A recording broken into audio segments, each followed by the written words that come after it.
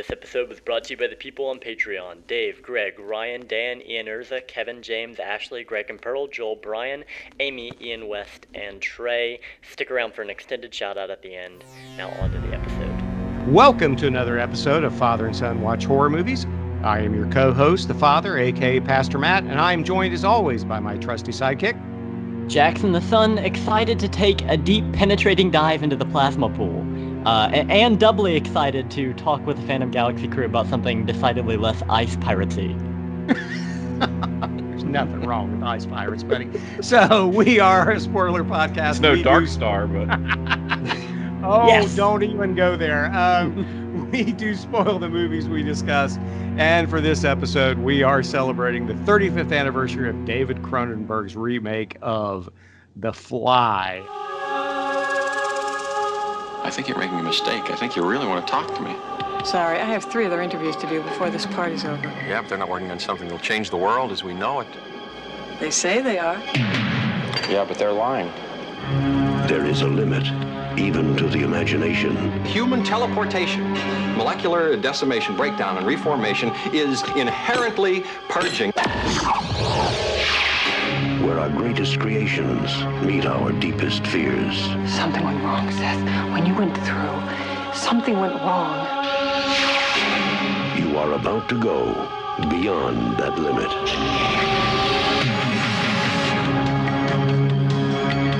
Those weird hairs that were growing out of your back, I had them analyzed. But they were definitely not human. If you saw how scared and angry and desperate he is. I'm sure Typhoid Mary was a very nice person, too, when you saw her socially. No! You're afraid to be destroyed and recreated, aren't you? You're changing, Seth. Everything about you is changing. Oh, no. What's happening to me? Am I dying? I want to know what's going on. What does the disease want? It wants to turn me into something else.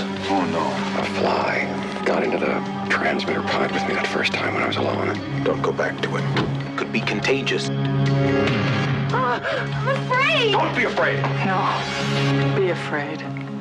Be very afraid. To do this right, we first called in a film critic, fellow podcaster, and apparently a man that watched Food of the Gods with his family from the Phantom Galaxy podcast, Mr. Nathan Bartleball. Wait a minute. What did I do? Yeah, I was listening to one of your episodes today. Was it Food of the Gods you watched with your family? No, I did not. Oh, well, okay. I feel like the original Food of the Gods is pretty tame, though. Like the one from the 70s. I saw it as a kid on television. Watching some pretty rough stuff with your family.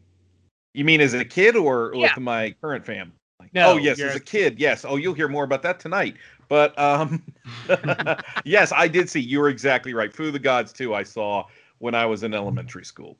Food of the Gods 2. Which is the one with all the, which is the R-rated one with all the junk in it. The other one used to play on television, and I think it's probably a PG rating, the one from the 70s. Okay. So Food of the Gods 2 you watch with your family.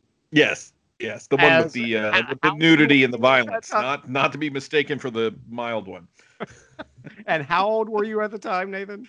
Oh man, that was probably like 4th or 5th grade. So what's the math there? At 10, 11. And didn't you say you were raised in a Baptist home? I was. Wow. No wonder the Southern Baptist Convention has fallen apart this week. So, all right. So, and, of course, the co-host of Land of the Creeps and Phantom Galaxy, Mr. Bill Van Vagel, who was gracious enough to join us before he goes on his sojourn out into the woods. And, Bill, haven't you seen enough slashers to know to avoid the woods? No, I embrace it. Bring it on.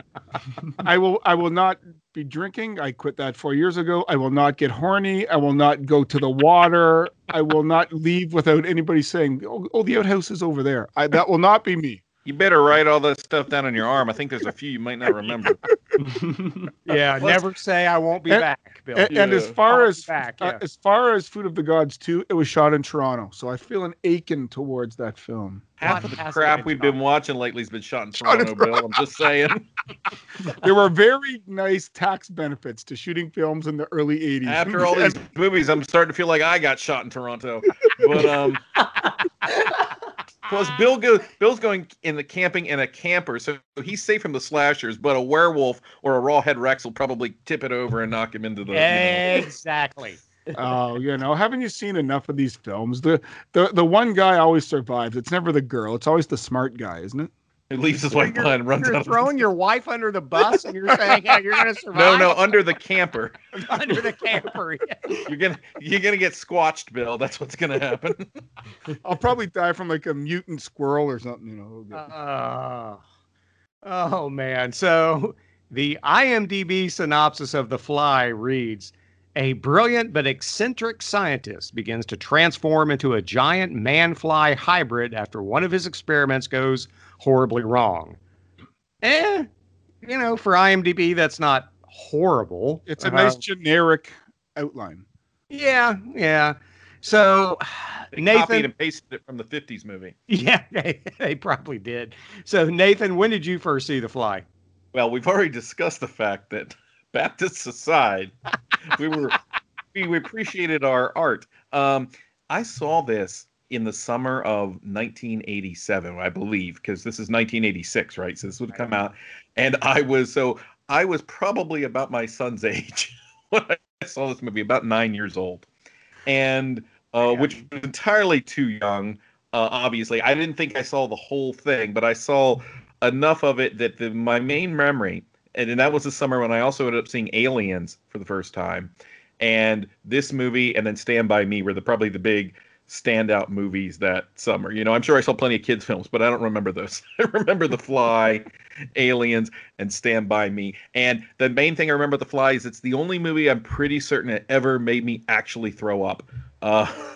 This was at the end of a long day. This was end of it was near the 4th of July. It's probably around about this time. And it was a big day. We had hot dogs and watermelon and stuff like that. And I remember the other movie we watched that day was Jaws 3, which was, terrible. A different kind of make you sick.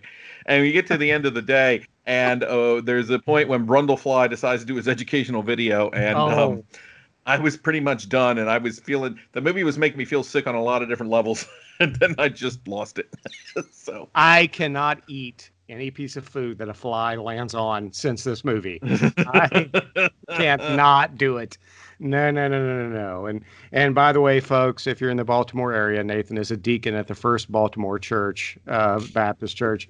I'm not a deacon anymore. But I wasn't discommunicated or excommunicated or dislocated or transmutated or whatever happens. Oh, so Bill, when did you first see The Fly? Well, us liberal Catholics, we do it whenever we feel like it, right? No emphasis on it. So go on. Well, I mean, if you've seen the Monty Python skit, you just kiss the woman and you have a kid, right? So, The Fly, I was 12 when it came out. So I didn't see it in the theater, but I would have seen it as soon as it came out on VHS. So I don't know what time of the year it was, but it would have been around 13 or so. Yeah, whenever, I can't recall back then how long the turnaround was between theater to VCR, unless it was a direct to video. Not as young maggot as I was. No, I was old enough that I probably pulled it off the shelf and said, "Dad, let's get it while we're at the video store." So, I remember watching it, and I remember not knowing really who Cronenberg was. I mean, I hadn't gotten into Rabbit and all that kind of stuff, but knowing... And you call yourself a proud Canadian. Well, at that point, you're happy you're not watching Thundercats, all right? This was a real movie. So I watched it, and I remember being, the scene with the vomit, you obviously remember. But there's a few scenes in this film, watching it again, you can't help but smile. And I'll get into that later. But the fact that the body horror was so strong, I loved that element to it. And, thinking myself a bit of a bright kid, I don't know where that ever went. But I like the science element of it as well. And so that worked off well. Plus, just being a fan, even at that age, of the horror genre itself, I thought it was cool. But I also remember thinking it was a smart movie. Even at that age, this was a cut. This was a cut above Chud. That's high praise, Bill. So it's one of those ones where you might not as good as Bud the Chud. That's the question, right? As much as, I love a good schlocky horror. This one, if you don't get all the concepts right away, when it makes you think. This is one that's worth rewatching, even as a 12 or 13-year-old. So I really enjoyed it. Jackson, what about you? The first time I watched The Fly, I want to say two years ago now. So, in 2019, I guess. I wanted to say 2018 there, but because some part of me still believes it's 2020. But anyways, and Matt, how can you let him go till he was 17 before watching The Fly?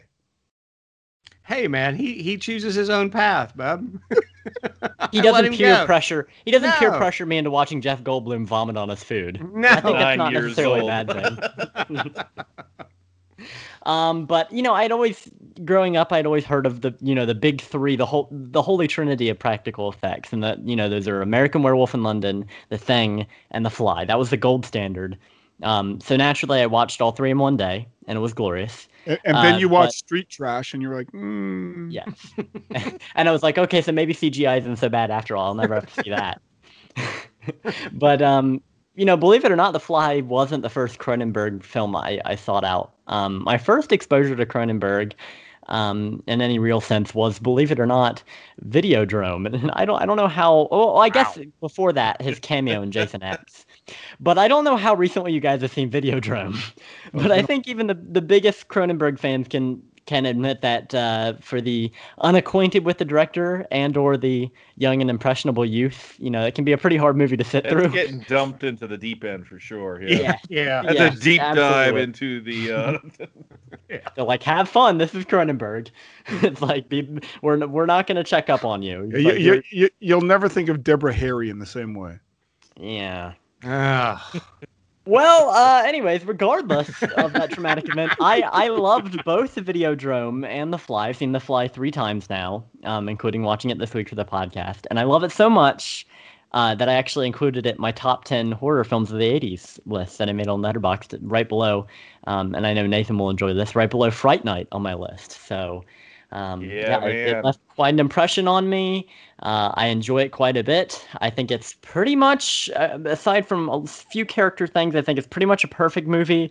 But it's not for the faint of heart, even though it is probably Cronenberg's most accessible film. Yeah, up to that point, but for sure. And I saw this in the theater when it came out in August of 1986. I was 14. For some reason, when I was 13 in 1985, my parents kind of unlocked the gates and let me see whatever I wanted to see. My local theater was like less than a quarter of a mile from my house, and they knew the owner, and they basically said, just let him see whatever he wants to see. And so I could see anything, and I saw The Fly on opening weekend. And, oh, man. So the plot and the screenplay. We have Jeff Goldblum as scientist Seth Brundle, who meets a science journalist. Boy, I thought I've had some boring jobs. Played by Gina Davis, who works for, God bless his heart. It seems like every, gig he has, John Getz is a perpetual D-bag. They meet at a party, and he claims to have a groundbreaking invention, which is a teleporter. And once he experiments with it, a fly gets into one of the pods and fuses their DNA, which, I have all kinds of questions about. But anyway, Nathan, what did you think of the plot and screenplay of The Fly, originally penned by Charles Edward Pogue and then rewritten by Cronenberg? And Pogue, by the way, also wrote Psycho 3, DOA, and Dragonheart. So he's got some chops, but what did you think?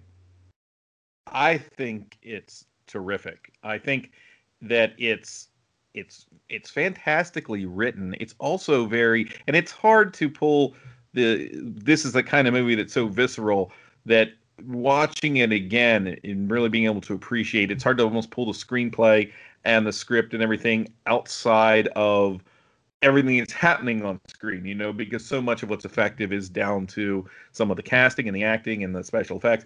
But just the construction of the film from that perspective, it's much more economical than I remembered it in terms of what it's doing. And it's so much more intimate than I remembered it. So something that dawned on me is that this movie starts immediately from the moment those two people first meet. It begins with the first minute of their relationship, and it ends with the last minute of their relationship.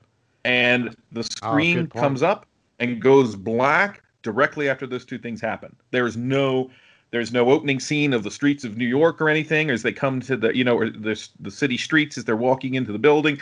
There's not Seth Brundle looking at his machine. There's not her, and there's no aftermath after those scenes. The screen just goes dark. So it's an encapsulated relationship. And even though we get scenes with the two of them obviously not together, it never really leaves the context of their interaction. So in that way, that's kind of particularly for 1986, that's kind of an unusual thing for a horror film to do, to be that close and intimate. And look at the deaths. I mean, how many people, outside of a baboon, and there's really one, there's some horrible things that happen. There's really one death, in the film. And there's no monster on the rampage moments or anything like that. The horror, though, is a lot deeper for other reasons. And then from a screenwriting perspective, I think what's interesting is you look at the old 1950s Fly, and it's a beautifully silly idea, right? Like the way it's executed is wonderfully kooky for the 50s. The way, I don't know if we're too concerned about spoilers here, are we, for the movies? You're not. Go for it. So in that one, he goes into the machine and he comes out and he's got the head of the fly and the arm of the fly, and the fly has his arm and his head. And it's a goofy movie. I truly love it, but it's very, very silly. And it doesn't really try to play the science stuff seriously. Here it does. And it does some interesting things, even in the way they have Seth Brundle explain what his machine does. That scene you can never make that scene almost not boring. A couple times they managed to do it. Even Spielberg sends it on the ride to show how the dinosaurs were made. And while we're kind of enjoying it, there's Goldblum again. But while we're kind of enjoying it, we're still sitting there listening to all of this gobbledygook. And now you know why Jeff Goldblum was against genetic tampering in Jurassic Park, because he'd already been through The Fly. But here, it's weird. The scene happens so early on, and he's just explaining what this machine does. But it's almost like a pickup line, right? Like it's his flirting with her, and their relationship is building and they're developing while that's happening. I was like, that's pretty smart, because we're not sitting there, we're getting all this information, but the movie doesn't stop for it. So even in that little bit, I was really impressed with it. So I think it's an excellent script, and I think it really pays homage to almost every Universal horror movie you can think of. Seth Brundle at some point, and even a few outside the Universal mark. There's a little bit of the Hunchback here. There's a Phantom of the Opera. There's the Creature from the Black Lagoon. There's the werewolf, Frankenstein's monster, Dracula. They're all here at different points. And I think there's a lot in this script that harkens back to Altered States, which is another movie I really like. But I think this movie takes some of the things that were wrong with Altered States and kind of finesses them and addresses them and creates a movie that's a little more intimate and a little more heartfelt. To me, Altered States always kind of kept me just a little bit of a remove emotionally. Yep. Me too. Yep, me too. Great points as always, Nathan. So, all right, Bill, what did you think of the screenplay and plot of The Fly? Well, I found it interesting that for a film of a decent budget, of the notoriety it gets, of the popularity it gets, it's really a two and a half man play, because there's Goldblum, there's Gina Davis, and from time to time there's John Getz, and that's pretty much it. Yeah. So, as I read up on about the film, we'll get into it later, but this could be a stage play if you had the production in the right place to do it. If you had the right theater, this could be done as a stage play almost, and there's not even a lot of different locations. It's almost pretty much in that, that a studio apartment or the industrial apartment, however you want to call it. And occasionally she goes and sees John Getz in his office because he's the editor. And that's about it. Yeah. So that kind of shows you, I've always been attracted to films or that single location type, small location type film. That I really like this. The other person in this cast that nobody mentioned that I smiled from ear to ear the moment I saw him was George Chuvalo. When I saw George Chuvalo, I just smiled, because anybody not familiar with George Chuvalo, he's Canadian, heavyweight boxer, fought Muhammad Ali twice, once pre-war, once post-war, I might be the only man to have been in 24 rounds and was never once knocked down by Ali. Wow. The man is a tough man. And whenever you see Ali's list of top 10 fights he's ever been in, guarantee a Chuvalo fight is about number 4, and the other Chuvalo fight is at about number 8 or 9. So he's one of these guys, and his tragic story. His sons have all committed suicide, like rough story. But he's an affable guy. And when you see his wrist snap, this big man crying as the front part of his wrist is snapped out of his arm, I'm laughing. But other than those first 3, and maybe Chuvalo, I mean, there's 7 characters basically, and David Cronenberg as the gynecologist. You know, like this, I like it. And as far as the script, I saw a little bit of the making of, and they said the original script, as Nathan pointed out, is hammy. It's a little, 50 sci-fi-ish, but apparently was very close to the original short story. So the first script was written almost, I wouldn't say word for word, but concept by concept as the story. So the guy that took over the writing the second time around had to say, if I'm going to do this, I want to kind of make it more of a, this means this, it's a representation rather than a literal. Right. And it was Mel Brooks who was producing the movie. He took his name off of it because he wanted to make sure that people didn't think it was a comedy, and he loved the original. But Cronenberg was the guy who came in and, kind of cleaned up the script and took it to the next level. But yeah, I think it's an amazing script. And Mel Brooks had co-financed earlier The Elephant Man. Yep. Yeah, David Lynch and Cronenberg. Yeah. Yeah, exactly. I mean, yeah, Mel Brooks has got these are similar too. They are, and Brooks has a great eye for talent. He just does, and it's strange that you said, Bill, that this could be a stage play, and of course, what was Mel Brooks's kind of second career was kind of relaunching on Broadway. Hence the producers, right? Yeah.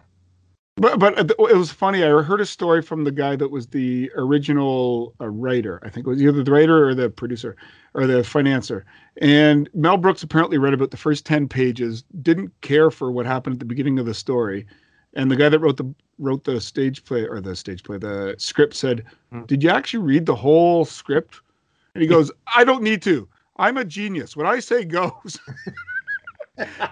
but he decided to read through it all and okay, I'm good with it. But, yeah. I think it's a great. But Jackson, what do you think? I think the writing is quite good. Lots of memorable quotes, but more than that, I think it works as a serious drama and romance film, which is a welcome surprise. Not something you'd expect from the original and from the title and the poster. But it's a really human movie. I think it's what makes Brundle's transformation all the more horrifying. The whole thing is very existential. Like, at what point does Jeff Goldblum lose his former self and become like a new being entirely, become the Brundlefly? And like the idea of being disintegrated and reintegrated raises quite a few more questions, like existential questions about the individuality. You can argue he lost himself even before that with his obsession, right? Mm-hmm. Yeah. Oh, yes, absolutely. Yeah. And do we ever see the real Brundle? I want to see live or Memorex. I want to ask Jackson or Matt if you know any bug politicians. Not me. My dad might. I don't know. You work with Gingrich, right? I did work with Gingrich. Let's pass that by. So, go ahead, Jackson. I'm not going to comment. I was just, like, as I understand from what you and Bill were talking about earlier, there was a script written. As soon as Cronenberg got involved, like, massive rewrites took place. I have no idea what the script looked like before, but I'm really happy with what we ended up with. I think it's a beautiful script. It's so much more grounded and relatable emotionally than the other two Cronenberg films I've seen. I've seen Videodrome, as I mentioned earlier, and The Brood, and I think that this is a little bit more relatable emotionally. Yeah, well, and to Cronenberg's credit, Mel Brooks wanted to take the original screenwriter, Charles Edward Pogue, off of the credits, and Cronenberg said no. He Mhm. said, I built everything from what he wrote. And he said, well, but what he wrote, as Bill said earlier, was like, well, but it was a little sillier. It was a little, he said, I don't care. I couldn't have not written this script without that outline.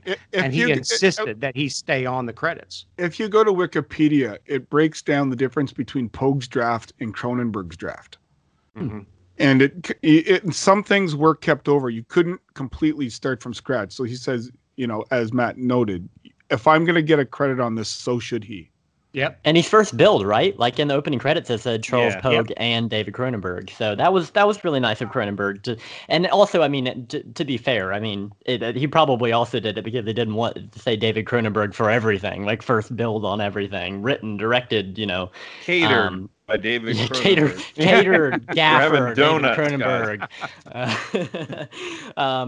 But and also let me just say before we move on, I'm ashamed, but I started but never finished The Elephant Man. Should I not go to sleep tonight without finish it and then come over to Phantom Galaxy and talk? I sensed a sad ending coming, so I did. It will get dusty. It will get dusty in the room. Okay. That being said, it is a brilliant movie. Somebody's cutting onions somewhere. It is a brilliant movie. Nathan, are you with me on that? I'm with you. I mean, yeah, I think it's a masterpiece movie, and it's another case of David Lynch unlynching himself a little bit. And showing that he can deliver something. I mean, to me, every movie has his essence in it that he's made. But that movie and A Straight Story, so that he can put aside the things that people point to him and say. That and The Straight Story are the two things where you show that David Lynch showed, no, I can make a movie for mainstream. Oh, yeah. You're too weird. Okay, you could never make a G-rated Disney movie. Here, hold my beer, or quinoa, or whatever it has. Exactly. And yeah, this, and I think looking at the differences, Pogue probably was responsible for a lot of it having that kind of neo-gothic and even classic monster feel that retained there, because I think not all, some of that I don't know was Cronenberg's. I think those big flourishes that happen in the story probably belong a little bit more to him. Not completely. Cronenberg comes in and he gives it that really grounded science, not even science, but and I've read statements from Cronenberg. From his perspective as an atheist, he said he's never going to make a supernatural movie, and for the most part, I think that's been true of his career. That he wouldn't take something as ghosts because ghosts would suggest an afterlife and so on and so forth. And that's interesting because in the deterioration of Seth Brundle, he never once questions anything about his soul. You never have characters, some of that would seemingly pop up. And in the 50s movies, it was almost boilerplate that you have to have that, right? Even though it didn't necessarily always fit, you'd have characters make some statement about you're going against God. They never have these discussions in The Fly. Even Seth Brundle, even though you see him, he is obsessed to a degree, he kind of balances some of that. Even the moment when he goes into the machine seems to be more down to this feeling that he's going to lose this one person he's had in his life. And he's almost making this snap judgment more than he really wants to see what's on the other side. It's interesting because I feel they keep him pretty human and pretty relatable. Mostly, I think, so you can feel the pain that comes later on.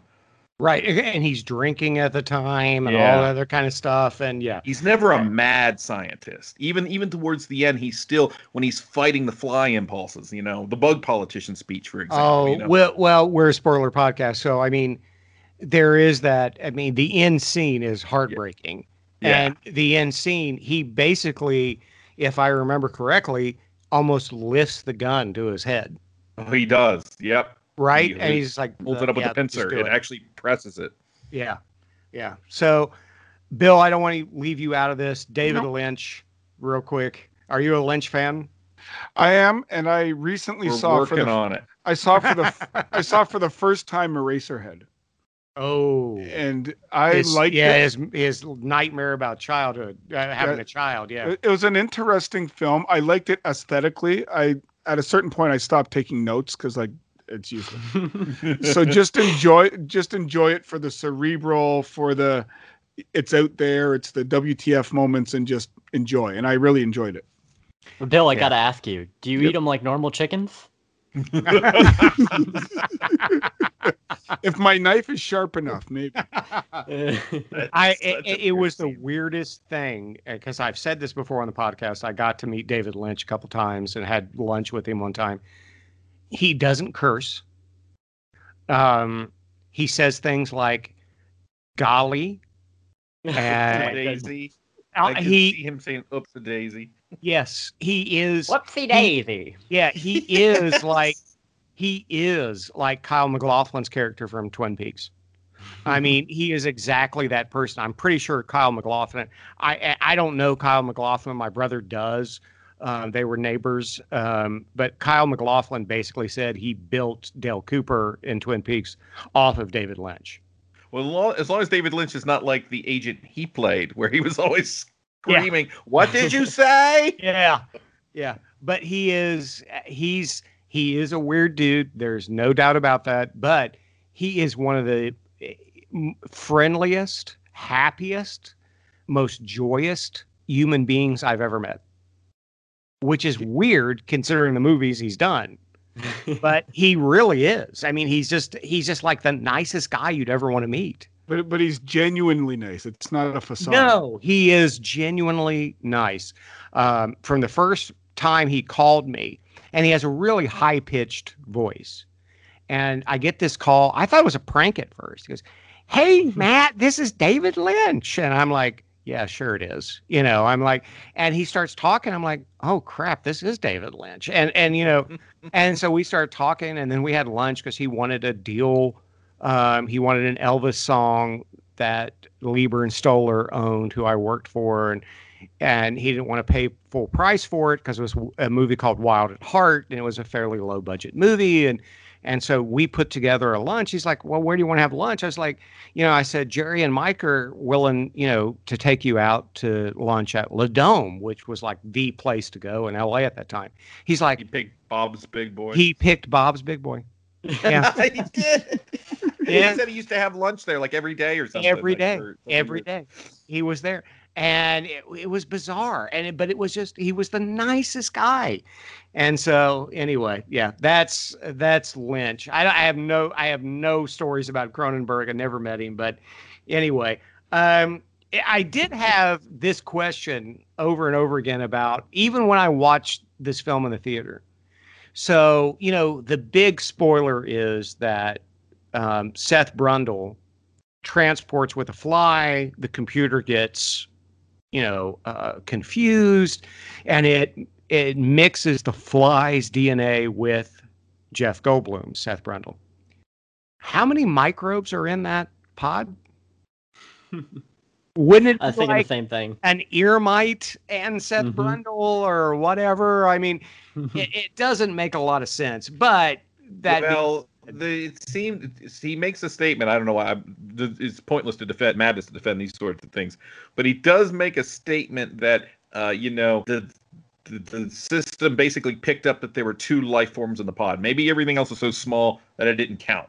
Maybe Seth knew that and said, "Oh, okay, we got to make sure you're not picking up microbes." So maybe the fly was just big enough. I'll buy it. You know what? I'll bite. I was messaging Peter Nielsen back and forth a couple weeks ago about Blade Runner, and we were saying, I told him, I said, "Okay, here's the question I have," and I love Blade Runner, so this is not an attack. I just have a real question because I know that's Peter's favorite film. I said, "Mine too." Why are they testing people to see whether they're replicants when the next scene they already have their pictures? What? In Blade Runner, when Harrison Ford is called in with M. Emmett Walsh, he's saying he's showing them the pictures of the runaway replicants. When they're interviewing the guy and he shoots and escapes. Yeah, that's what you're talking it's about? like, well, they already had their pictures. Well, technically, those pictures are now after he's shot them. But you're right. Like, wouldn't they have them off of the ship unless they didn't, and now they got obviously had the pictures from like beginning because they're like wearing skull caps, like they were just produced. It just seems like I guess detectives in LA are just like detectives in LA now. Okay, I was not attacking. I love Blade Runner. I was asking. I mean, that's not the only hole in Blade Runner. Okay. Now, before we get too far in with, there is the whole thing. I'm sorry, Bill, but there's No this whole worries. thing. It's like, why is Harrison Ford pretending to be a reporter when he knows it's a replicant? Why doesn't he just shoot Joanne Wally in the face when he first meets her? The whole city's replicants, I assume. And that maybe explains everything. Anyway. All right, go ahead, Bill. I was going to say, no worries. I'm going to give full credit to Wikipedia because I didn't know. Apparently, Cronenberg wasn't supposed to be the person to direct this film. Right. It was supposed to be a guy called Robert Bierman, who had done some short films or something. And Cronenberg is who they wanted initially, but Cronenberg was attached to Total Recall. Right. Oh, yeah, I remember hearing that. Yeah. And it didn't, for whatever reason, I don't know the ins and outs, it didn't work out. Now, Robert Bierman was getting ready to shoot the film, and his daughter died in an accident. He was a British director, but his family was in South Africa, and she died in, I think, a car accident of some sort. And so he went back, and they held production for like 3 months to see what the status was. And he decided at that point he's going to be with his family, or circumstances being what they are, he had to step out.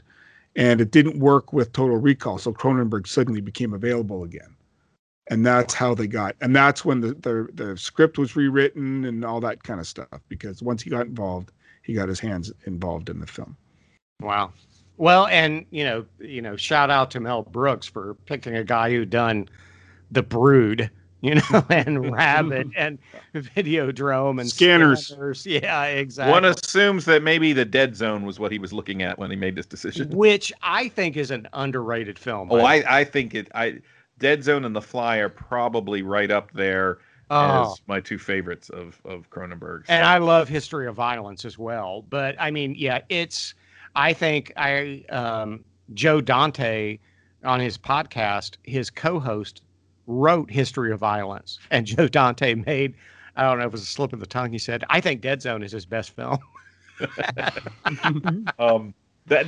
I think when we get to the acting element, that's going to be interesting because, Christopher Walken and Jeff Goldblum, two guys that are very much known for their eccentricities and their, affectations and things like that. And I think Cronenberg gives them like their most human and most relatable performances. Absolutely. And so that brings us to great segue to talking about the cast. Let's talk about Jeff Goldblum, who, everything from he's kind of a supporting character in the 70s, Death Wish to Nashville to a memorable scene at Annie Hall. Body Snatchers. Yeah, and Body Snatchers, yeah, absolutely. But he really breaks out in the 80s and 90s, right, as kind of a leading person. So Nathan, thoughts on Mr. Goldblum? I love Jeff Goldblum, and I mean, I also liked Jeff Goldblum when it wasn't super cool, I guess, that 80s time frame. The first movie I ever saw him in, and incidentally, Gina Davis, was Transylvania 65000, which is I love that movie. I know it's not funny. I know it's not great, but it's sweet. It is. And, Dave Becker's doing his list of his, not so guilty pleasures. That movie would be on mine. And, I, as a younger kid, I had a love of vampires. And I got to say that the love of vampires didn't start with Dracula. It didn't start with Jerry Dandridge and Fright Night. It started with Gina Davis in that outfit, Transylvania 65000. And let me not make this about Gina Davis. We'll save that. But Goldblum, yes. Oh, that outfit is still something. But Goldblum, he has such and I remember when LOTC did their crushes episode, and you mentioned the female crushes, and I mentioned Gina Davis, but I also, not from the attraction angle, but Goldblum's the guy. He has a very distinct screen presence. Yes, now it's become almost its own meme and its own joke. Mm-hmm. But in the once he got Wes Andersonized, but before that, he had this screen presence just nobody else really had, and it's right there. All the stuff he's doing in Jurassic Park, the weird hand affectations that's happening there's a movie, I think it was before this, Into the Night with Michelle Pfeiffer. Yeah, it's a kind of a movie, yes. It's kind of a poor man's After Hours, but I still like it. And he's got a couple movies he did after this, Vibes with with Cyndi Lauper. Yeah, yeah, it's not great, but I mean, basically he did The Tall Man with Emma Thompson. Lots of I movies. noticed you skipped over Earth Girls Are Easy. Well, I hadn't got to Earth Girls Are Easy because that was I think the movies I mentioned were yeah, I think these were Frost. Yeah, Frost and Earth Girls Are Easy. I think were after this, and I was almost glad to see Earth Girls Are Easy because it made me feel a little bit better about the whole Gina Davis Jeff Goldblum relationship after this movie. I was like, oh, maybe it kind of works out after all. But this, he's so good in this movie, and I honestly think he's never been better than he is in this movie because he gets to do his Goldblum thing. And he works through that makeup. I mean, he avoids coming off like Miracle Max for the most part. You know what I mean? Like when he's in the heavy, deep makeup, he still this isn't. I don't think he was, but he should have been nominated for an Academy Award. I would say for this movie. I mean, I think he was. I agree. That good. He is all the way through, and he watching it this time, I realized he never quite becomes as sinister as I always thought he was. And when I saw it years ago, I kept thinking that once he basically because of that scene where he goes into the bar and picks the girl up, and this was a typical thing in the 80s that when the guy gets the superpower, the hide power, he kind of becomes real kind of sleazy. And Goldblum, in most of his movies, is always, maybe in real life, he's always balancing that charm and sleaze. You know, and at the same time, there's a weird kind of thing going on with Goldblum. And you look at it like Jurassic Park, Ian Malcolm is sleazier than Seth Brundle, you know? Absolutely. But when he has that line, when he just looks at Gina Davis, he says, "Oh, there was a fly in the trash." Oh, it's heartbreaking. I mean, it is heartbreaking. He sells it. He completely sells it. He sells that, and he sells, I have one magic word for you, cheeseburger. Yes. I mean, but he comes off dorkier, is what I'm trying to say. Like in those earlier parts that I remembered him being, he comes off as insecure. He comes off as sincere. And again, for a mad scientist guy, it seems like, he really does love the girl. And, even towards the end, and when he learns that there's a baby involved, he's that line was, well, all together will be more human than, and it's just like, because you want to kill me. That you want to kill the last part of me, and it's just but under all that makeup, he still shines through. And Goldblum, even though he's got a following, and you're right, he kind of was a star. He never, even after Jurassic Park, even after Independence Day, he never quite broke out. And he makes movies that are even very good, like movies like Hideaway. I liked Hideaway because he has a presence. He almost steals scenes in Thor Ragnarok. Oh, he does. Yeah. I view this, there's almost two different Goldblums. That's the Goldblum that is fully sort of aware that he is he's his own national treasure. You know what I mean? Oh, when he steps out there, he's like, "You're welcome." Yes. Exactly. Are you more a fan of Goldblum in 9 Months? Oh, I love him. I like him in everything. I do too. I can't think of things that I don't love him in. Bill, what's your opinion of Goldblum? My opinion of Goldblum is I was first made aware of him. Well, there's two early ones. My number 3 all-time horror film is Invasion of the Body Snatchers. Mm-hmm. And I love him. Very, cerebral, very acerbic, very, about, calming, yet still quirky. Yeah, still quirky, which but I first became. He's always himself. You don't get the impression that it's much of a stretch from his own personality. Right. It's always just, today, honey, I think I'll have eggs for breakfast. Like you just imagine him saying these things. Yeah. But when I first became aware of him, one of my mother's favorite films of all time is The Big Chill. Yes. So seeing him in that, I love him in that. In a very different kind of role than what he would. Where he's a writer for People magazine, and I love the line where he's like, the average article has to be the same thing, same timing as the average human being craps. So it's got to be like a 3.5 minute article. So Yeah. But again, that's more of a reflecting on coming of age, that kind of movie. Whereas this is much different. I think this is the one where he broke. Yeah. Like everybody knew him from Silverado or Pennsylvania 65000 but this is the one where he went from, the Brian Dennehy side role to the guy. The Brian Dennehy side roll. That sounds like a dance move at weddings. That's my high school band. We're the Brian Dennehy side roll.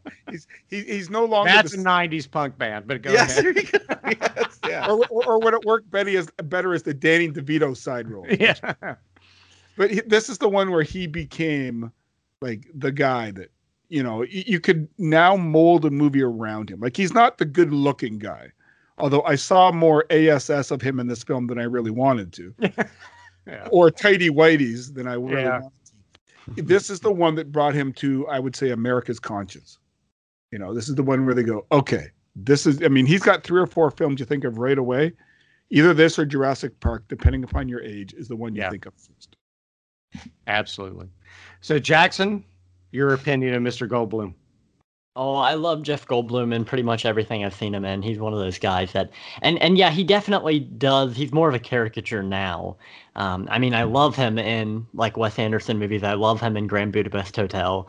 He's like, and to Mr. Gustav, boy with apple. I love his performance. He's great in everything. But in this movie, this is really the one where I agree. This is the one where he became the leading man, which is interesting because it's not a very flattering role for him.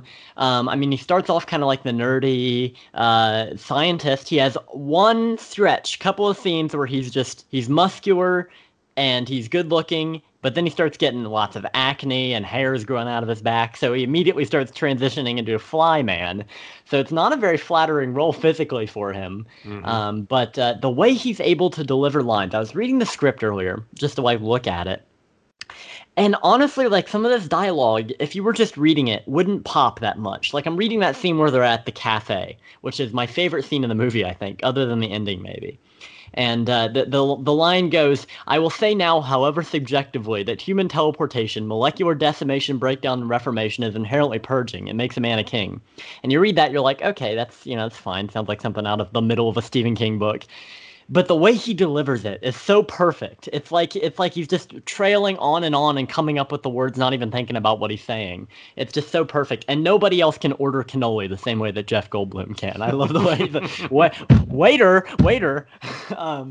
But yeah, he's so fantastic in this movie. And but I will say that we'll talk about Geena Davis in a second. Only 2 people can deliver cheeseburger with as much bravado as they do in this movie, and that is Geena Davis and Jeff Goldblum. I don't know if any other actor. I don't even think that Al Pacino could deliver cheeseburger as well as those 2 can. Well, it may be a close race there, but I'm going to agree with you. He's quirky. He made it work. I'm always a fan of actors who don't fit into the mold. One of the few kind of corporate podcasts I listen to is Gilbert Gottfried's. And, they always talk about how much they love character actors. It is kind of a lost thing that in the 60s, 70s, and 80s, you had people who didn't look like Channing Tatum or whatever, and they could make a career. And Jeff Goldblum was one of those guys. I'm not so sure today that Jeff Goldblum could have a career if he just started this year. Am I wrong? Oh, he could find a background role in SVU or something. But as a lead, he did that, didn't he? For real. But Nathan, am I wrong? It just seems like Hollywood has become more and more, character actors, whether it's like a Jack Warner or somebody like that, they're gone. Well, what I was just doing was running through the database, if you will, through the Brundle machine to see who's out there right now that comes close to being a Goldblum with that younger set that would be doing what you're doing, saying becoming the lead. And you're absolutely right. And I think that's maybe one of the reasons that you weren't getting kind of ingenuity that makes this movie. This is probably one of the finest remakes, particularly in the horror genre, that has ever been done. Yeah. Again, we're remaking the Fly, and people say, well, The Thing, although The Thing kind of does end up a deal where it is far more adapting the original short story than it is the 50s movie. So that's a little different. From what I understand, there may be a short story behind this, but for as much as he's adapting that, he's adapting Franz Kafka's, metamorphosis story, right? Where the guy wakes up and he's a cockroach. So there's more of that in this movie than that. But I agree, and I think, and that maybe someone also just even held Goldblum back as he was coming into the 90s, is not knowing exactly what to do with him, Right. But he's so good here, and he gets to be the romantic lead, sort of, kind of, for a little bit. Before he starts looking like yogurt from Spaceballs. Yeah, there's that. But I mean, it just seems like, you go back and you look at like the Sidney Lumet movies of the 60s and 70s and so forth. Even a guy like Chris Sarandon, in the does Dog Day Afternoon and Bright Night, things like these guys are unlike, or even a William Findley that always shows up. Absolutely. Christopher Walken, all these guys are not. It reminds me of, my mom grew up with a country musician named Tom T. Hall, and Tom T. Hall made the statement when I was watching an interview with him, and he said, when I moved to Nashville in the 1950s, it was, what's your favorite whiskey and what's your favorite guitar? He said 50 years later, it's 40 years later, whatever, it's who is your trainer and where do you get your hair done? And it's the same thing in Hollywood. Well, I was trying to think of somebody these days that would be kind of like that. What about somebody like Toby Jones? Yeah, maybe, but it's just Toby Jones, though, sort of comes back from. I mean, Toby Jones is not a leading man either. I think what he's talking about, a younger guy that could step into this sort of role. Look back. I mean, what producer today would cast in a lead role somebody from the early 70s like Gene Hackman? Yeah.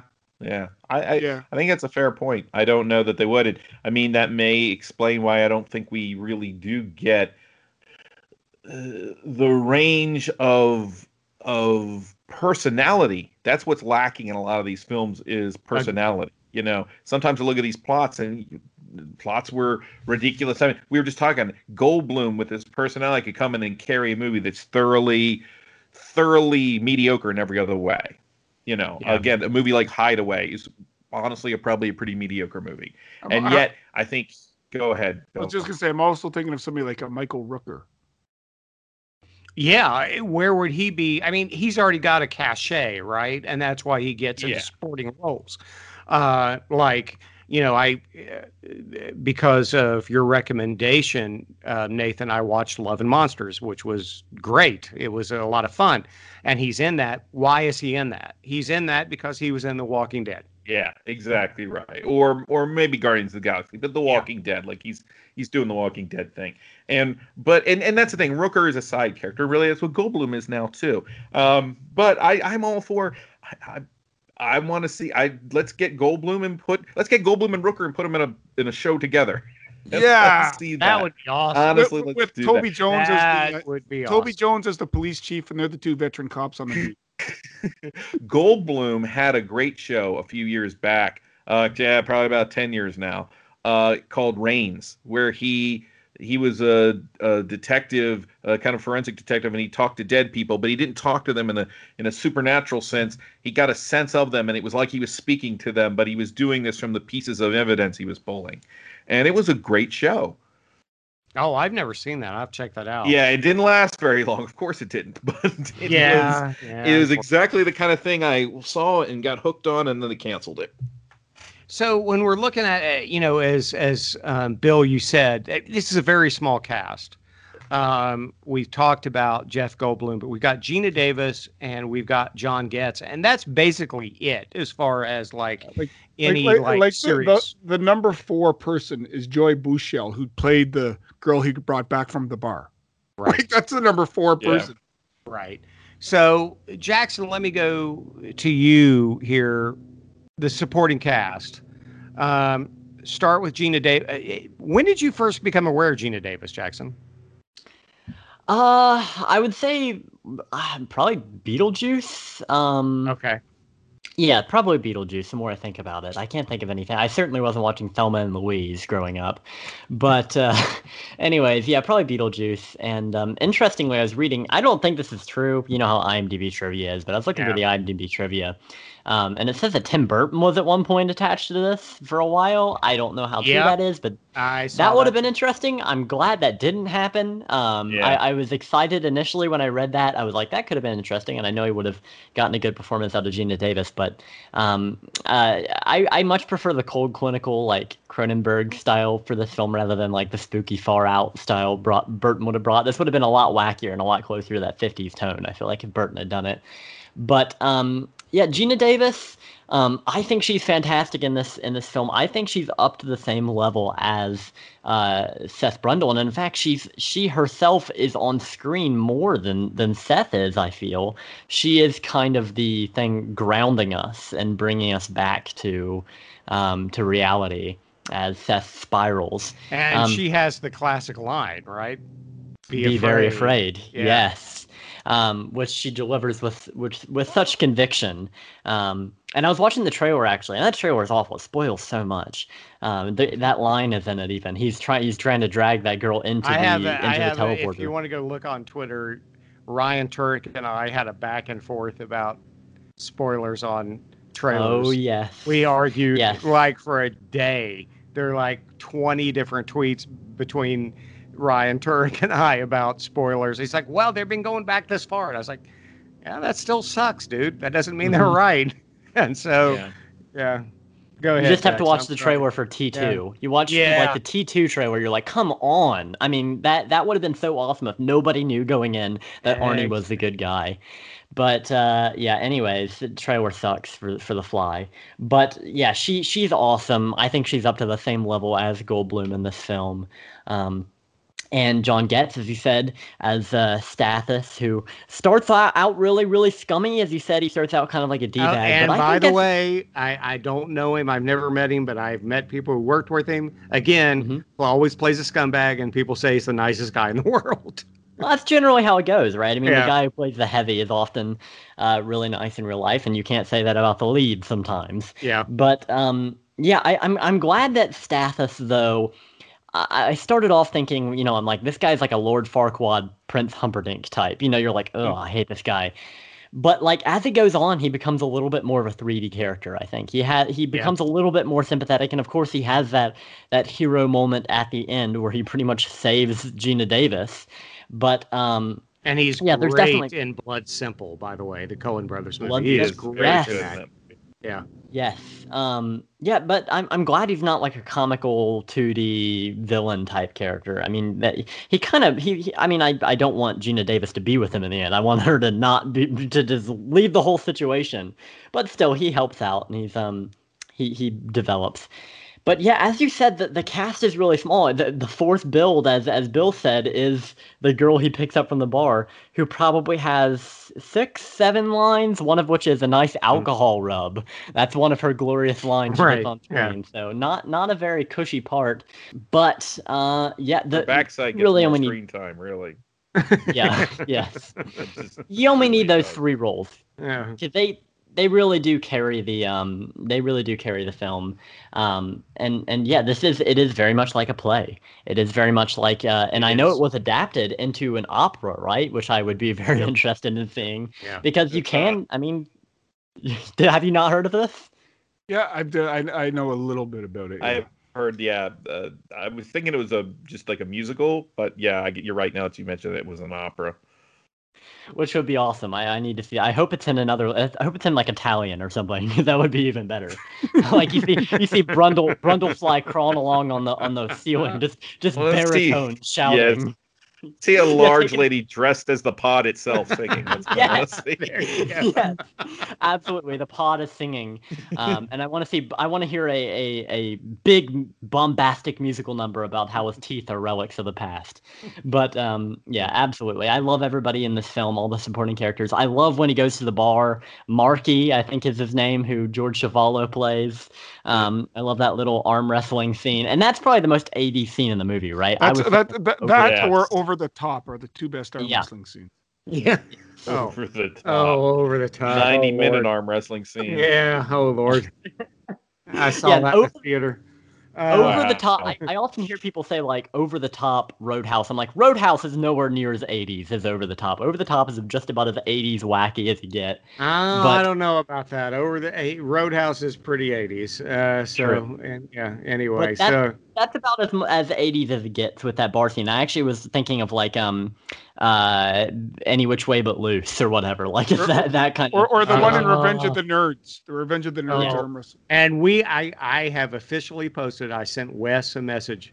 The Real Talk guys slagged Any Which Way But Loose, and I said, "How double dare you, sir?" They love Roadhouse, but Any Which Way But Loose is not worth their time. And they haven't even seen it, and they said it was Tommy and the guys were like, "Are you kidding me? One of the top 10 movies from 1980 was Clint Eastwood with an ape." I'm like, "How dare you? How dare you? Absolutely." Slide left turn. Yes, and Wes was like, "Okay, to be fair, I haven't seen it." I said, "Then you shut your mouth, sir. You shut your mouth." That is a great We'll have to have them on to defend themselves. Yes, Dave Becker agrees with me on that. It's a great movie. So anyway, all right. So the sequel, not as much, but I actually Any Which Way But Loose I liked better than what was it? Any Which Way You Can. I loved better than Every Which Way But Loose.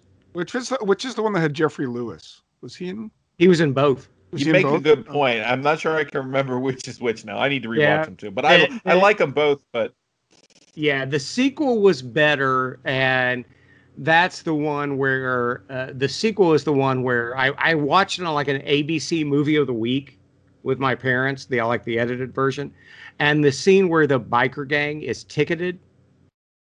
My father and I literally like rolled off the couch laughing. Okay, so I think I thought that was the first movie. No, the second one where they get the tickets and they've had all their hair pulled off and they're wearing the wigs. And that's the one I'm thinking of. Is the cops are like, we enforce lots of laws, but the laws of nature we don't enforce. And they're laughing. And I was just like, my parents were like, we were all dying laughing. So I'm sorry. Any Which Way But Loose is a great movie. So anyway, Any Which Way You Can is a great movie. Speaking about primates and co-starring with primates, can you talk about the baboon? Oh, I guess we have to talk about the other human actors first. Oh, yes. But I just listened to your episode today about Shakma. Shakma! I love that movie. Which is the same baboon as in The Fly. Yes. Oh, really? Yes, that's Typhoon. And Cronenberg said that they realized once they got him, okay, this is more of a wild animal than they thought. Yes. They said it was very dangerous and creepy a lot of the time on the set. Yes. Which you can tell by the fact that they just let him loose in Shakma, and he is riding everything that's not nailed down. But they said that he was actually good to Jeff Goldblum.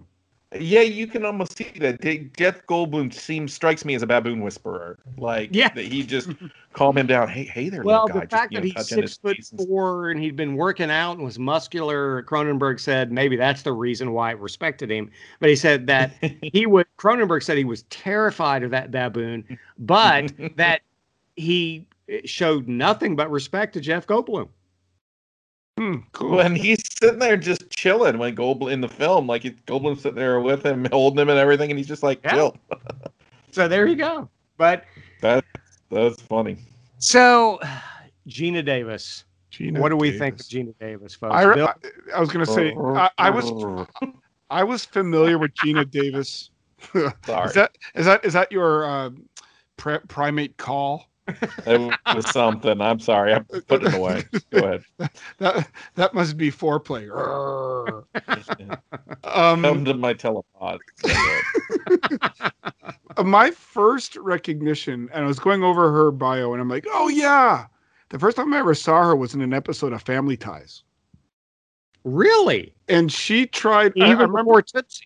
Yeah, because she had an episode where Mr. Keaton, Michael Gross, Tremors fame, was looking out for new, they wanted housekeepers.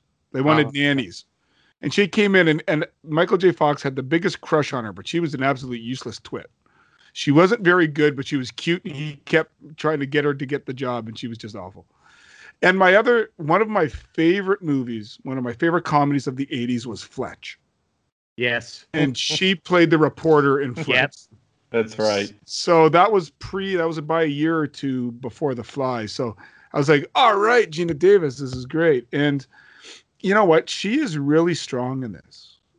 She is. She gives a fantastic. She gives a great, and I know that she gets the Oscar later, and she gets another nomination later, but she really shows her chops. Like, people might think of her from Transylvania 65000 and Earth Girls Are Easy and Beetlejuice. I think I'm the only one that thinks of her from that one, but no, I do too. Nathan. Transylvania 65000. Yeah. So you think of her in kind of, maybe form-fitting outfits, or you think of her as this kind of this flighty, or she's there as the eye can't. Oh no, I think in this movie she shows that she can take it to that.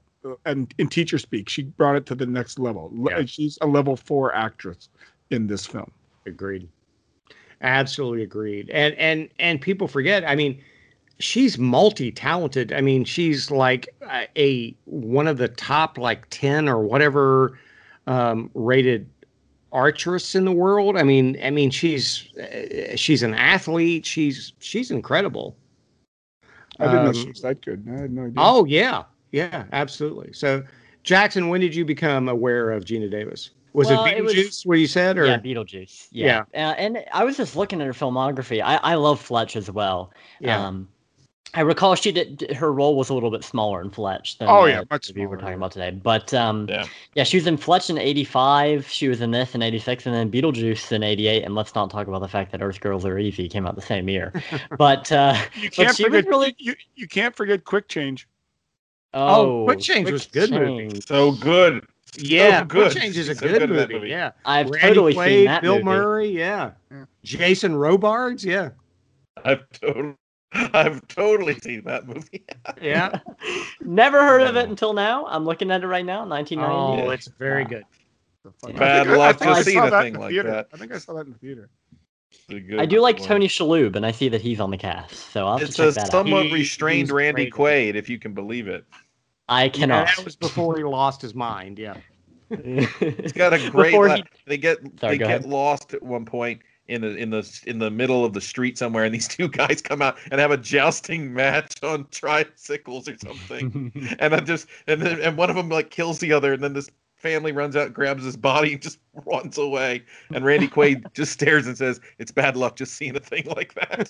And they drive off.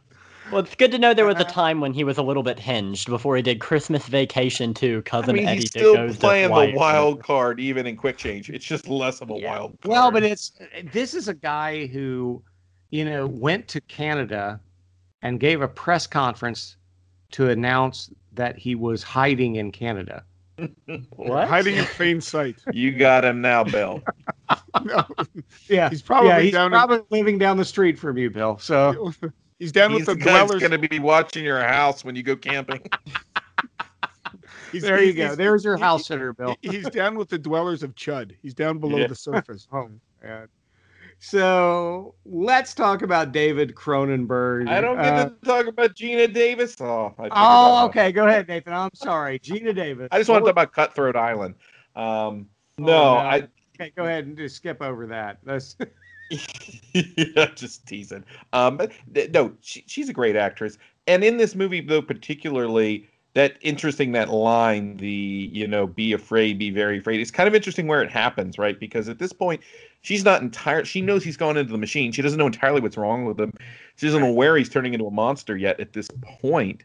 And the delivery of the line and when it happens as he's with this girl. Now, obviously, contextually, there's a lot of stuff going on in this movie, but the way she delivers that line, and then the sequences later that happen with the abortion clinic and stuff like that, there's some very nuanced acting going on there that you see her do in later movies. But both of them, Goldblum and Davis, and again, they 3 movies together. This is the only one where you really get this sense of, hey, I could easily watch another couple movies if you get the right director pairing them together the way they go back and forth. And they mention, cancer gets name dropped in this movie, obviously. Yeah. So does the abortion element. The one thing that never gets spoken out loud, which kind of is emphasized, I feel like, in that Be Afraid, Be Very Afraid scene, is AIDS. In 1986, the shadow of AIDS would have been hanging all over this movie. Oh, yeah. And yet Cronenberg denies that. He may deny it. I mean, lots of filmmakers say, I didn't put this in there. I didn't put that in there. It's there. I mean, you can't, and while this one night stand isn't necessarily, it's not that there's sexually transmitted disease at work in this film. You do have, that's what makes this movie so realistic and so grounded. You're watching a loved one deteriorate and become something else, and they are watching it happen to themselves. And Brundle's deterioration, I haven't seen people die of AIDS, but I have seen people die of cancer, external skin cancer, and it's not pleasant to watch. It's the notes that it hits are so realistic that you need people who aren't just going to be in a schlocky horror movie. You don't need a scream queen. You need Gina Davis. Yeah, absolutely. You need an actor of her caliber. Yeah, and I have seen people die of AIDS, and yeah, it's the same. It's to watch them literally physically deteriorate, week after week is it's just shocking. But anyway, yeah. And one of the things that I don't hear people talk enough about, maybe I'm the only person who loves her in this movie. I know people love her in Thelma and Louise. I know people love her when, what was the movie she did with William Hurt, the tourist movie? I can't remember. The Accidental Tourist. Accidental Tourist. Yeah, that was a great movie. Yeah, great movie. The Long Kiss. Yes! I love that movie. That's a fun one. That's really fun. That's much better than Cutthroat Island, but same director, Rennie Harlin. Yeah, her husband at the time, right? But yeah, Long Kiss Goodnight, I think, is a great movie. It's a lot of fun. Samuel L. Jackson. Watching those two play off of each other, Jackson does so many of these kind of buddy roles with actors, but that's one of my favorite pairings of him and her when they're in the car and we're trying to get out of New Jersey. Well, that's not going to work because who's trying to get out of New Jersey? Everyone who still lives here. Exactly. But it's funny going over her curriculum vitae. She hasn't done anything in a while that's noteworthy. Mm-hmm. Maybe she was The Exorcist. Yeah, The Exorcist. But I mean, how long did that? 10 episodes? She hasn't. I don't know. She's been the voice of in She-Ra, or she was in Grey's Anatomy. I think she's been a victim of one of those things where, it's. I've heard Helen Mirren and Meryl Streep talk about this. It's, if you're an actor, if you're a male, you can work forever. If you're a female, you only have a choice of a couple of roles, and I think that's the problem, and I think that's a shame because she's a very talented performer. So I just think that prejudice is still there. As progressive as Hollywood pretends to be, that prejudice is still there. Yeah, unless you want to do when you're a certain kind of actress too. Yeah, unless you want to be the grandma role. If you want to do the Charlotte Rae kind of stuff, then you can keep acting. Right. But she doesn't obviously want to do that kind of thing. Right. So let's talk about Mr. David Cronenberg. I love him as a director. I love him as an actor. He's great in Nightbreed as the serial killer. And he does, I think, a stellar job here. I love him even in Jason X, where he has that weird line where I want him moist, which I don't know what that means. I don't know what that means. You get the feeling he just sort of pulled that one out of the Cronin void and went with it. I don't know what that means. Please never refer to the Cronin void again. I don't think I can take any more of that. Oh man! You know it exists. You've seen Videodrome. Yeah, exactly. Oh, all right. Let's go to our Canadian here, Bill. Do I really have to ask what you think of Mr. Cronenberg? I love Cronenberg, but not because he's Canadian. Well, I mean, it helps. But what I love about him is he's true to his art. Like, he doesn't compromise. His vision is his vision. Like it, lump it, or whatever. He's going to give you his part of a movie. His interpretation of, be it Rabid, be it Dead Zone, be it The Brood, be it The Fly, be it Crash. Naked Lunch, be it Crash. Yeah. You know, like you're not going to get somebody who's out of art school trying to get into Hollywood, and they're not going to tell it that way. So many people do it either safe or they go too far the other way. He just tells it the way his mind is. So I would love if I was saying to Nathan a while back, a David Lynch, David Cronenberg combination for a film. My gosh. Can you imagine? Anyone but them would understand it. I'm out. But how wild if it was another Disney PG movie. But Cronenberg was very much of the George Romero ilk in that whatever he does had some sort of social voice in it. Yep. Like it wasn't in your face like Romero's. It was, you had to read between the lines. You had to see the context of the film. Well, Romero was much more political, where Cronenberg was always much more personal. You know what I mean? It was like, you know, Rabid was STDs. The Brood was about his divorce. You know, he has said The Fly, you know, Nathan, you're right. You can't help but reading AIDS in that, but he was always like, no, it was more about cancer. The other thing I've heard about The Fly on a social level is it's a commentary on aging. Yeah. Because when the Fly first discovers that he's losing his hair, he's losing his teeth, his skin is pockmarked. It's almost like he's cancerous. You know, it's somebody's thought process on how aging is being shown in media. Yeah. When you first see him in the closest to the Fly mold, he's not on the ceiling. He's at the canes. He comes walking out from behind with the canes, and hunched over, and Yeah, it's interesting, but so Jackson, as the aspiring director here, what do you think of Cronenberg? I know how much you like his son's work. We've talked about that a lot, but what do you think about his work? I love David Cronenberg. Yeah, like I said, I've only seen three of his movies, but I've probably seen the three, maybe other than Scanners. I should see Scanners. You got to see Rabid. I want you to see Rabid. Which are the three you've seen again, Jackson? The Brood, this one, Videodrome, and The Brood. Yeah. So I'm not too familiar with his filmography. You have to see History of Violence. That's brilliant. And Dead Zone. History of Violence? Dead Zone and Shivers. Scanners. Yeah.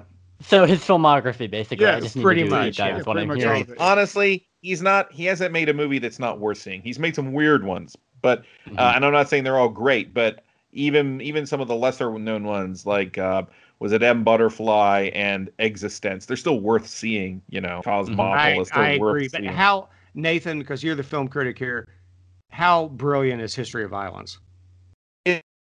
It's great. I mean, William Hurt got an Oscar nomination off of 5 minutes of screen time. And Hurt is a fantastic actor.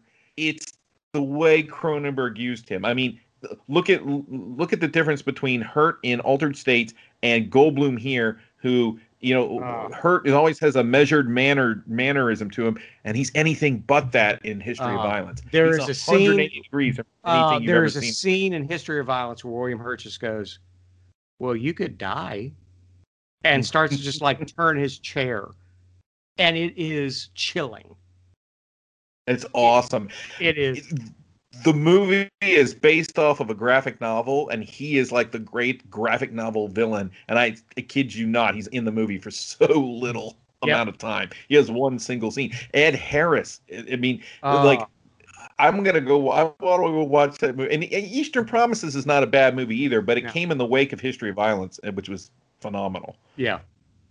Yeah, Jackson, you just need to see all of them, buddy. I guess maybe that's my next project. Fast Company, you can skip whatever that like race car movie was. That was an interesting one. I watched that one. Fast Company. That was a fun one. Yeah, it's a 70s racing film. Yeah. I mean, it is what it is. It's not awful. He can save that till the end. Don't you agree, Bill? Yeah. Oh, yeah. That's not, I would see 8 of them before that one. But I was going to say, do you not also see Cronenberg with a little bit of William Castle in him? Because he's looking for the reaction.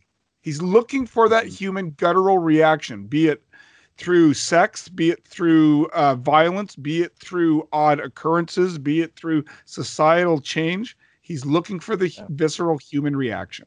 I wrote a note about that. I'll save it for when my turn comes around. But you were saying something, Jackson, or you started to say something?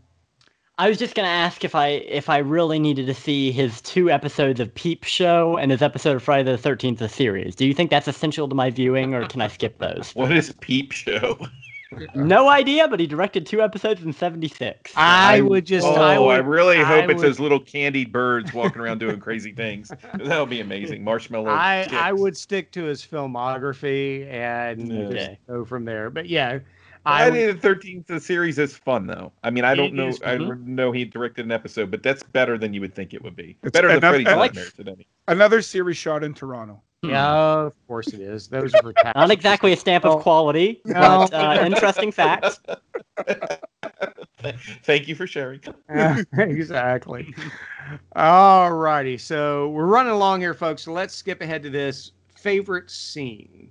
Is there a favorite scene in The Fly? So Nathan, let me start with you. Do you have a favorite scene? I don't know if it's favorite scene, but it's the memorable scene. It's kind of twofold. One is when he just involuntarily vomits on that donut in front of her. Oh, yes. It's so disgusting. But there's your Goldblum shining through right there, where he makes it seem so like realistic. Like this is like, I'm so sorry. Like someone wearing Depends or something. He's just like, oh, it happened. He forgot that's how he eats because nobody's been around him for a bit. And so he's like, oh, wait, I just vomited on the donut for the girl I love. That's not such a big deal because my ear fell off. And directly preceding that, so it all kind of forms the same scene as when he's that little medicine cabinet of nightmares where I'm trying to decide what pieces of you am I looking at, but let me not think too hard. You know, when what's he call it? The Seth Brundle Natural History Museum? Yeah. And it's so those scenes when he is coming to terms with what's happened to him are the best scenes of the movie. And the one, what Bill just said about the shock, the one thing I want to say about Cronenberg, just very quick, is the Universal horror movies shocked and frightened people when they saw them in the 30s. And even as a kid, I remember reading books about that and wondering, like, what would that be like? Because, these aren't really, they're cool. I love them, but they're not scaring me. They're not shocking me. And Cronenberg recognizes that to get that same effect as the Universal horror movies, you have to do a little bit more, but you have to do it in the right way.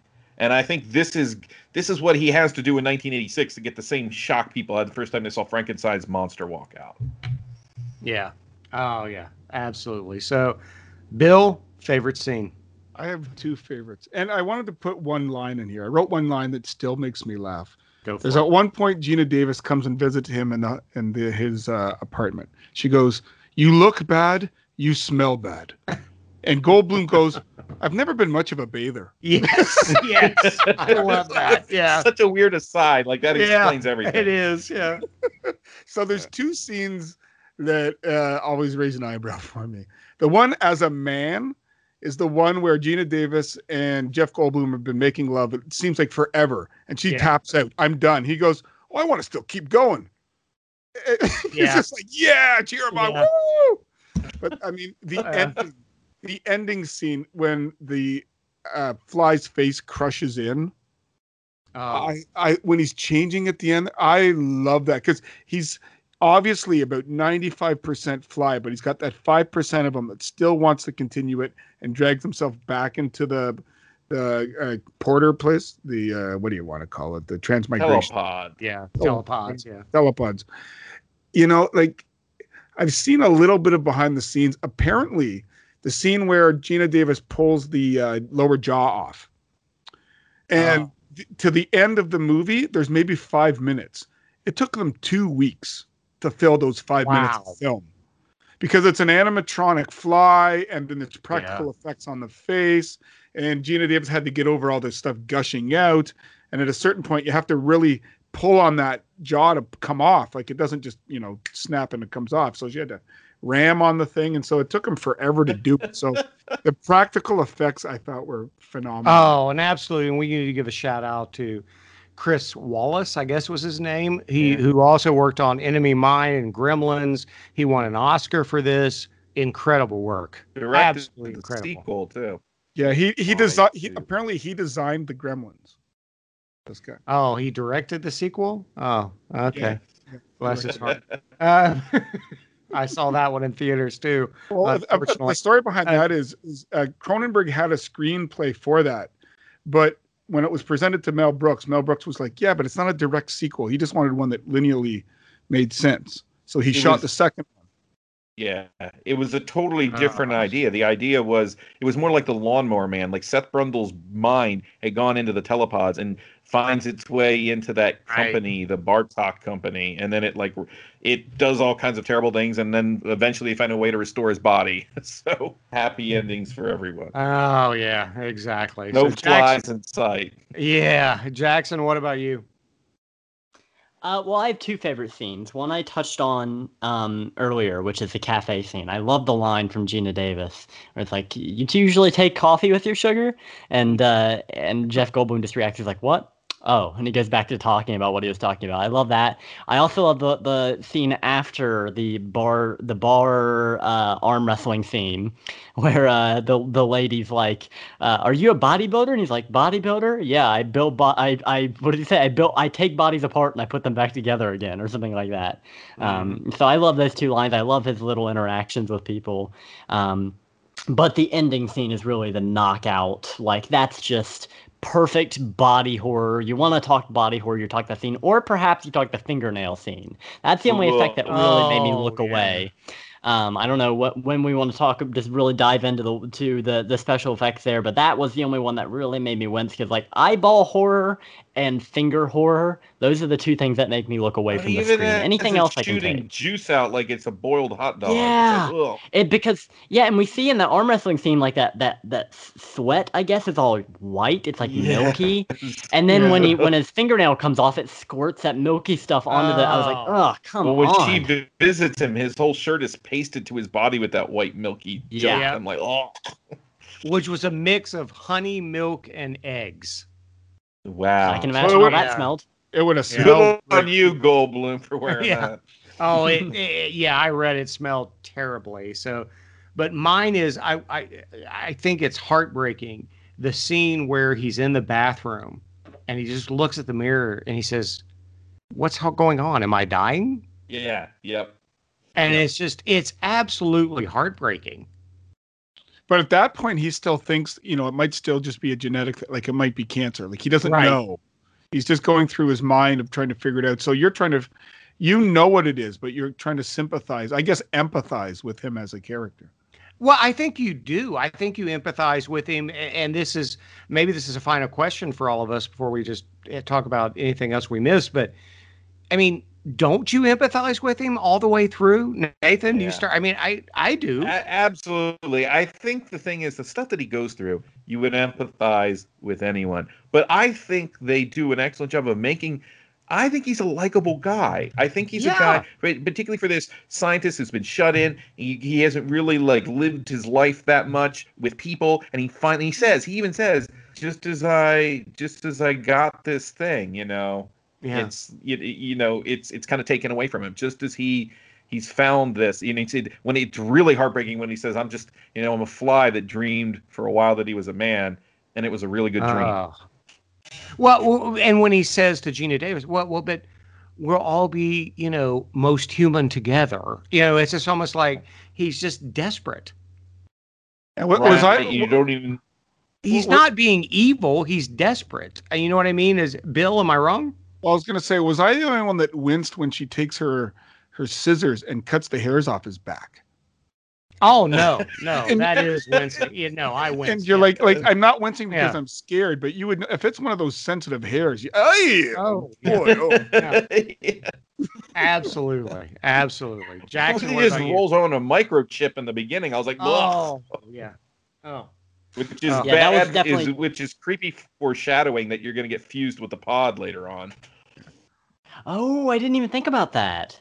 Yeah, he's become one with the machine earlier. Yeah. And that's another thing that kind of harkens back to Videodrome. You think about like the end when Brundlefly is fused with the pod and you see the pipe sticking out of him and stuff. That kind of harkens back to Videodrome with the gun, with the pipes and the gun attached to his hand. Mm-hmm. He loves that imagery.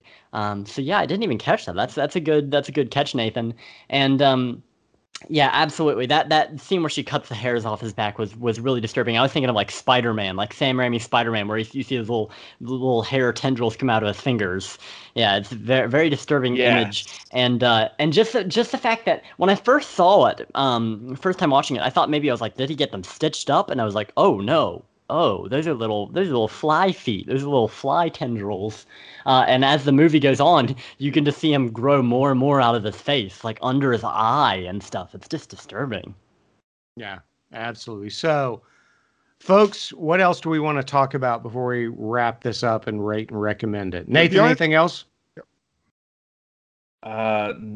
No, I don't think so. I mean, the problem is that if I started talking about anything else, it could go on forever. I love this movie so much. I think it's the best. It's one of the best science fiction horror movies out there. It's one of the best horror movies of the 1980s. I agree with Jackson on that, and it works on so many different levels, and it does all of that in 90-some minutes.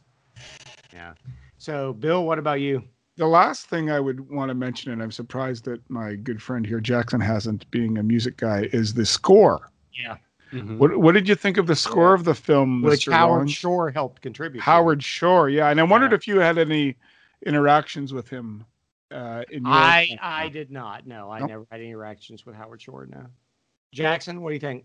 I love the score from this movie, and Howard Shore is one of my favorite composers. I love his collaborations with Peter Jackson, like the Lord of the Rings soundtrack, the King Kong soundtrack, especially the King Kong soundtrack. Silence of the Lambs as well. But like that song when King Kong's on the ice in New York. That like isn't that James Newton Howard? Is that James Newton Howard? Oh, you're right. Yes. Okay. Yeah. Oh. But Howard Shore definitely did like Concerning Hobbits. Like the Shire music. You can hear Lord of the Rings, the beginning vestiges of that in this score. Like I love the kind of gothic overcooked score that he does for this movie. And I think it was a great idea to go with orchestral for this one because it does feel more timeless. I love like the synth scores of like John Carpenter movies. Yes, I'm so glad this doesn't have a synth score though. It doesn't belong. Mm-hmm.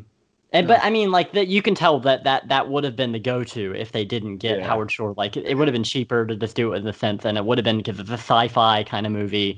But it definitely helps. Like in that scene where she's trying to tell Seth that she's pregnant with his child, and she just can't bring herself to it. And he says, "Get out of here, or I'll hurt you." Like he's afraid of what he might do, and the score swells. And you're like, oh man, this is so emotional. I can't imagine what it would be like if it was like dang dong dang dong dang dong dang dong with like a little like. And of course, am I wrong? Bill, isn't Howard Shore a Canadian? Oh, I can give you a whole biography. Oh, I thought. Oh yeah, Howard Shore, born in Toronto. There you go. When underneath a maple leaf. When he was 13, he became friends with a younger Lorne Michaels.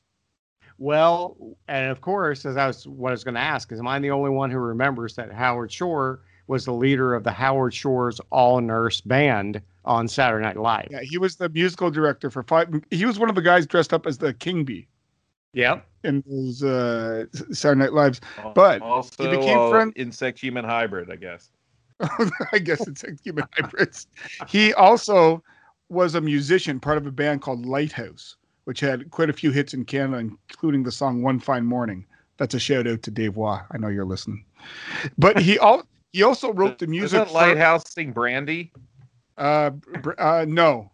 That's Brandy, You're a Fine Wine. No, that's not Lighthouse. He wrote the music for Doug Henning's musical Spellbound. So who knew Doug Henning had a musical? I don't know. I had no idea he had a musical. I do now. I didn't ask to, but now I know. But he also wrote the opera, The Fly, when it was gone off to do that. And they had two different incarnations of it. So it was I think they said it was Placido Domingo was involved in that. Like it was quite the production. So I guess it was. Is that a recommendation? I don't know. I think it was only out for two performances in 1990. I wish he had done the score for the Fly opera.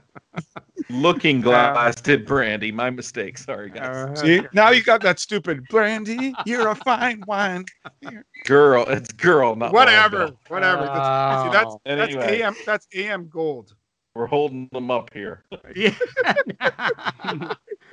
All right, folks. Ratings and recommendations on a scale 1 to 10. Should people avoid, rent, buy?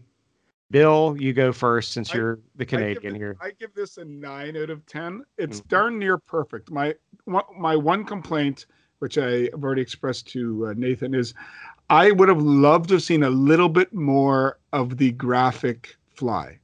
I would love. I don't think it needs a whole hour. It doesn't need to be a Zack Snyder film or anything, but I would have loved about 15 more minutes, showing him in his final form. I thought that would have been a little bit more. And that's a little bit selfish, being the body horror guy I am. Well, there were some graphic scenes that were cut based upon the preview audiences.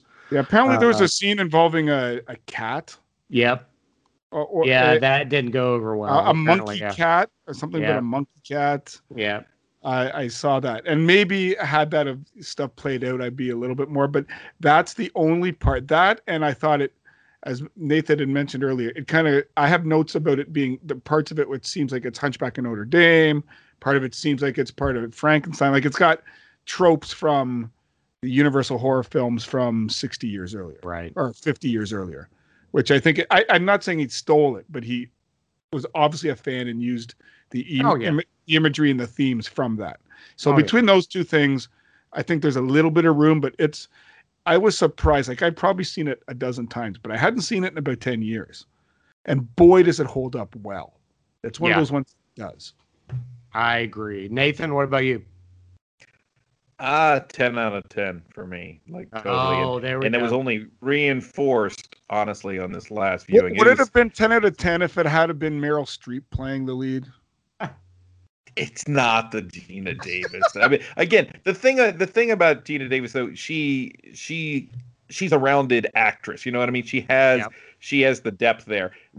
Someone with Meryl Streep, I think they could have overdone it, honestly. And I think that these people walk a line. Jeff Goldblum and Geena Davis, they have their eccentricities. They aren't people that were hired for every single job, but they bring something interesting almost every time out. And then you have Cronenberg, who also brings something interesting every time out. It's a 10 out of 10.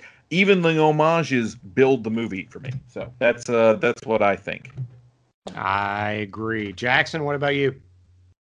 It's a 9 out of 10 for me. It was between an 8.5 and a 9 starting this podcast, but my appreciation has gone up a little bit discussing it.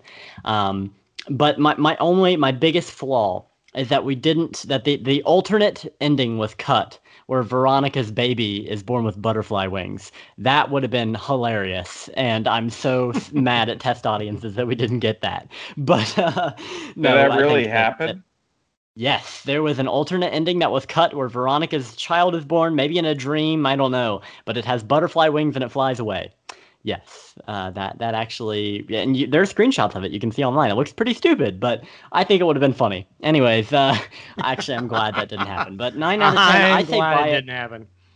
Yeah, I say buy it. I want to get the Fly collection box set, which has the 3 Fly movies from the 50s and 60s and the 2 from the 80s. Although I've heard that all except the 58 and the 86 film are pretty bad. But it'd be interesting to watch them anyways. Stoltz? I haven't seen. You don't like Eric Stoltz? I just saw the 2 for the first time today. And if you could take it as a B movie, it actually gives Bill more what he wants. The Fly running amok and doing horrible, gross things. It's a bit as an 80s B movie. It's not awful. As the sequel to The Fly, it's awful. Mm-hmm. It's awful. I saw it in the theater. It was awful. It's terrible. But I'm with Nathan here. It's a 10 out of 10. And it is a must own. I do own it. I do own a earlier box set. I don't own the Shout Factory box set, or the Era, or whatever that just came out. But for a few years ago, I bought the box set with Fly 2, and all 3 of the original movies. So I've got that, and I love it. I think it's a must own. I love this movie. Saw it in theaters. Have probably watched it 10 times, since it came out, and I think it's absolutely brilliant. So Folks, we want to thank all of our Patreon supporters, and you can become one for as little as $2.50 a month by going to Patreon and searching for Father and Son Watch Horror Movies. And you can find more from us at fatherandsonwatchhorror.com. And we have a Twitter account and an Instagram account and a closed Facebook page. Nathan, where can the listeners find you, buddy? They can find me and Bill over at the Phantom Galaxy podcast, and you can find us on Facebook, you can find us on Twitter, you can also find us Phantom Galaxy at podbean.com. We've been doing this, the Phantom Galaxy podcast has been around for a while, but Bill helped me resurrect it around this time last year. So we're coming up on a 1-year anniversary, and we're putting together a pretty cool show for that. So I encourage everyone to go over, check out the podcast, check us out, and then Bill's got 100 different podcasts he's on and around, so I'll let him go from there. All right. Yes, and absolutely, you should listen to Phantom Galaxy. It is a great podcast. I was listening to it today. When you guys have the folks from Horror Chronicles, I don't know how you keep that together, but anyway. Bill, so much fun. They are. Bill, where can they find you, buddy? They can find me bi-weekly on Land of the Creeps with my good friends Greg Morgan and Dave Becker, who have all been on your show, and they're absolutely awesome guys. And you can find me with Nathan on Phantom Galaxy.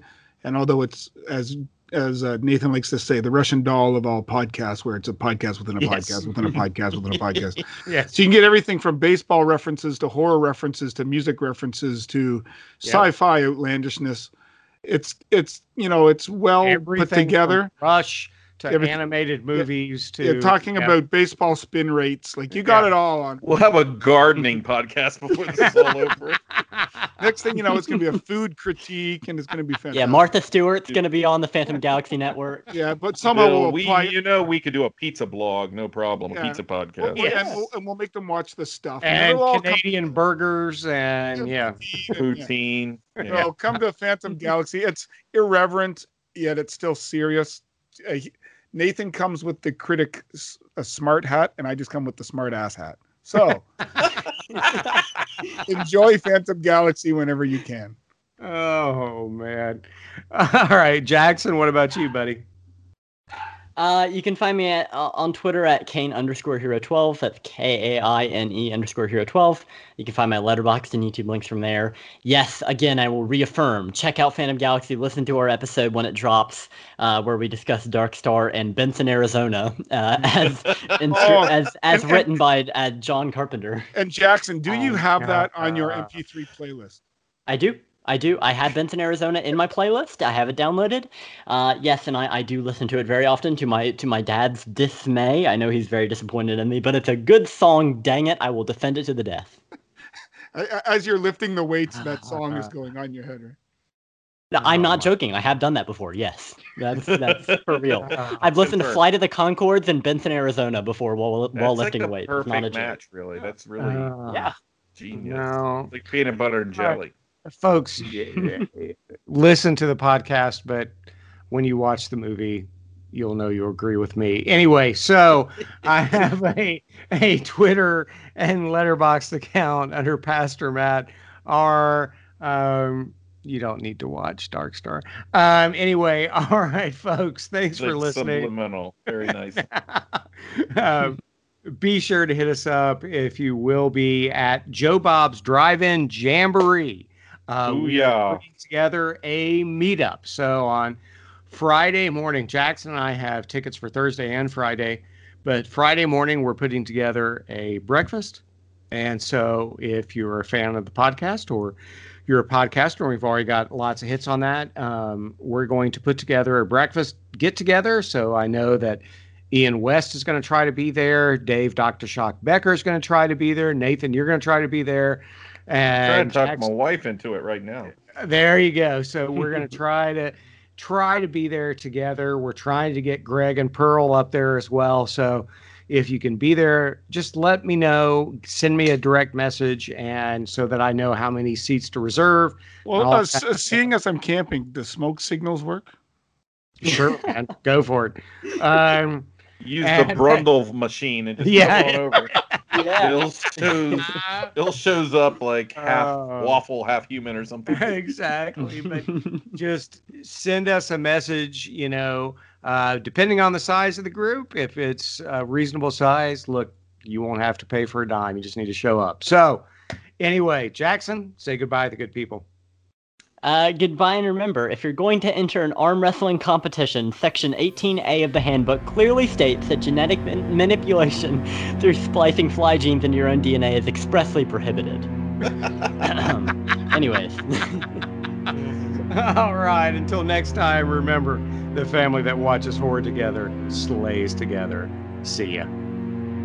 Once again, I want to thank the great people over on Patreon: Dave Becker, Greg Bench, Ryan Bratton, Dan George, Ian Urza, Kevin Corpy, James McFeeters, Ashley Pinkard, Greg Amortis and Pearl from OOTC, Joel Robertson, Brian Scott, Amy Swan, and Trey Whetstone. Thank you all so much. You make this podcast possible.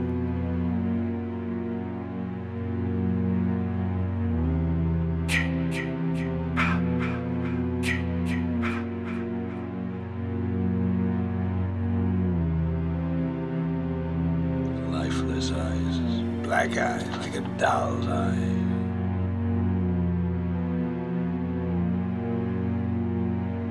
Molecular decimation, breakdown, and reformation is inherently purging. It makes a man a king. From the moment I walked out of the pod, I felt like $1 million. I think I am going to have a cannoli after all. Waiter!